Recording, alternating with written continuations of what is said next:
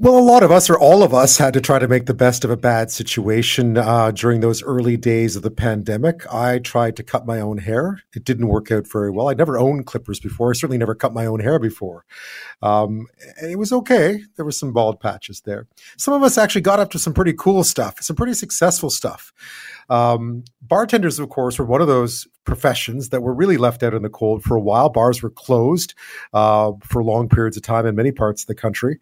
It was time to try new things. One great example is Vancouver's Kaitlyn Stewart, who turned to social media to teach anyone interested on how to recreate some of her bartending magic at your very own home. And it turns out she managed to reach a far wider crowd, and I mean a far wider crowd, than would ever be able to sidle up to her bar. She now has more than 300,000 followers on her Likeable Cocktails TikTok account, and one of her posts on the usefulness of a twisty bar spoon, and I confess I had no idea what a twisty bar spoon was for until I watched it, now has more than 160,000 likes. Here it is. Now, bar spoons have many uses. They're not just for stirring down cocktails, and there's a variety of them out there in different shapes and sizes. I'm going to show you one of my favorite uses for the spiral bar spoon. It's practical, but it's also kind of a party trick. So one of the reasons for the spiral handle design is so that you can pour carbonated beverages down it without them fizzing over. It also takes the soda all the way down to the bottom of the glass with minimal loss of carbonation. And there you go, a fun, cheeky way to pour down your spiral bar spoon. Cheers. It's been a perfect recipe for success, stuff like that. Kaitlyn Stewart joins me now from Vancouver. Kaitlyn, thank you so much for your time tonight. Hey, Ben. Thanks so much for having me on. Appreciate it. So how did this happen? Were you just sort of sitting thinking, I wonder if I made a TikTok video about cocktails, this might be a good idea? Because it's harder than it looks, I think. You know, it's one of those things that, I mean, listen, social media has absolutely taken off the last couple of years, I think, partially due to the pandemic, because we had a lot more time on our hands. So creating videos that I could engage with, my regulars that I wasn't seeing anymore on a regular basis is what kind of started it all. And then I found a bigger audience, and, like you said, the power of social media, one random post kind of takes off, and a whole bunch of other people started following along, and here we are now. Yeah. Did your regulars get upset that all of a sudden you had all these other people at your bar, so to speak? The thing of it too, right? It's these people that I used to see on a maybe a weekly or monthly basis, and now they drop me notes all the time, and they're like, "Hey, I tried this recipe, I tried that recipe, or I read an article, or I saw you on this," and it's rather entertaining, to be honest. Yeah, it sounds it. How was it at the beginning? Was it a bit hit or miss as you tried to figure out what to do and how to do it? Yeah, most definitely. I mean, like you said, social media is kind of very saturated, sometimes oversaturated at times. So for me, it wasn't really about the views and the likes and, all the followers. It was just the content that I was putting out there. I've been bartending for 17 years, and I enjoy what I do. I love what I do. So if I could, impart some of that wisdom and what I've picked up over the last 17 years with other people and make it a little bit more accessible, and now people can actually make decent cocktails at home and do some fun tricks and show off to their friends. And it was about the quality that I was putting out there more so than anything. Yeah, what have been your greatest hits so far? What are the ones that have really, obviously the one that we just played about the twisty bar spoon, which I knew what the spoon was for. I just didn't know what the twisty was for, in my own defense. But yes, any other greatest hits? Yeah, definitely. Sometimes it's the ones that really surprise me, or the videos that I put up and I'm like, I don't know how many people are actually going to, try this out, this new technique. It's a little bit more advanced than what I would normally do. So there's been a few times where I've put out some clarified milk punches, or I've fat washed a spirit with like bacon grease or sesame oil, and they really took off, and, they're like in the millions of views, and you're like, what the heck? Okay, all right, we got a lot of people out there that are bacon fat washing whiskey sours and loving it, so it's great. Was there, you must get a lot of feedback as well, because people can instantly react to what it is that you're doing. They can try it at home, and then you hear whether it's been a success or not, because I imagine some of this stuff does take practice. Oh, for sure. And like I said, doing it for 17 years, and, I've been very lucky to travel around the world and do what I love, and doing it now from the comfort of my own home is a lot less taxing, but it's nice to impart that wisdom that I've kind of picked up throughout the years. And honestly, I think people now appreciate the art and the craft of, cocktail making a little bit more. It's kind of like when I watch cooking shows and I'm like, oh my gosh, the work and effort that it takes to put into one single dish now people kind of see that on the other side and they're like, oh, okay, no wonder that cocktail I just had maybe cost $15 or $18. So the appreciation factor is great. It's because it happens so fast, I think, because you're so skilled at it that it looks like magic because it's happening quickly, right? It's always, unlike maybe a meal that I guess cooking shows you would see, but yeah, I've always been impressed. It's when you're at a bar and you're watching a mixologist, so to speak, make a drink for you, just how quickly it's done and how precise the work is. You know, it takes years to get there, but it's just a skill and a craft that I love. It's kind of the reason why I've stuck with it for as long as I have. It's great fun. I thought and I'm probably completely wrong about this, but has there ever been sort of a code amongst like magicians where you're not really supposed to give away all the trade secrets? That's part of the allure. I mean, I'm sure there's some old school bartenders who have that kind of that thought and notion.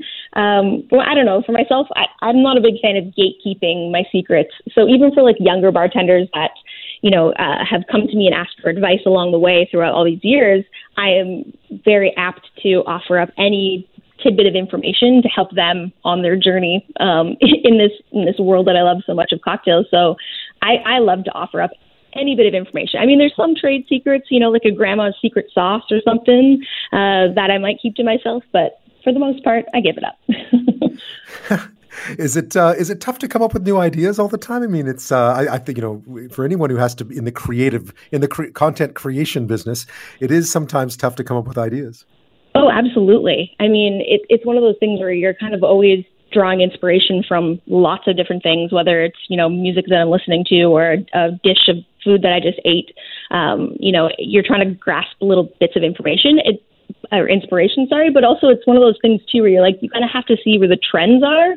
So if people are really into, spritz style cocktails because it's summertime, you kind of have to start to hone in on that.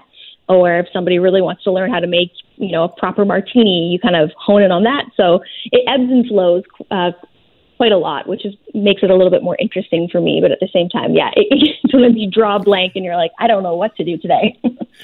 Do you get requests? You must get requests. Oh, absolutely. And it's so funny because I put up a kind of ask me anything the other day, and I had so many people asking for the perfect dirty martini recipe. And I was like, wow, I guess dirty martinis are coming back in fashion because I've had more requests for dirty martinis than anything in the last month. So I'm going to have to start on that one.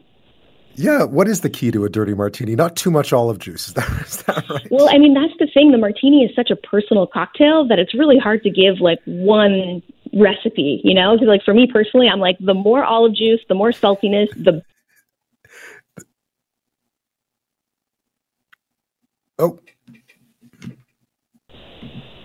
Yeah. I think we may have lost Kaitlyn Stewart ever so briefly. Did you get me back? Oh, she's back. Yeah, she's back. Apparently, the gatekeepers of the perfect dirty martini had you cut off there before you spilled another cocktail secret. They're listening. So, what are some of the things that you've had the most satisfaction in showing people how to do? Because a good drink, there's a reason why they taste great when you go out, and not quite as great, depending on the drink, but not quite as great when you make them at home. Yeah, it's really fun to teach people how to make cocktails, with egg whites even.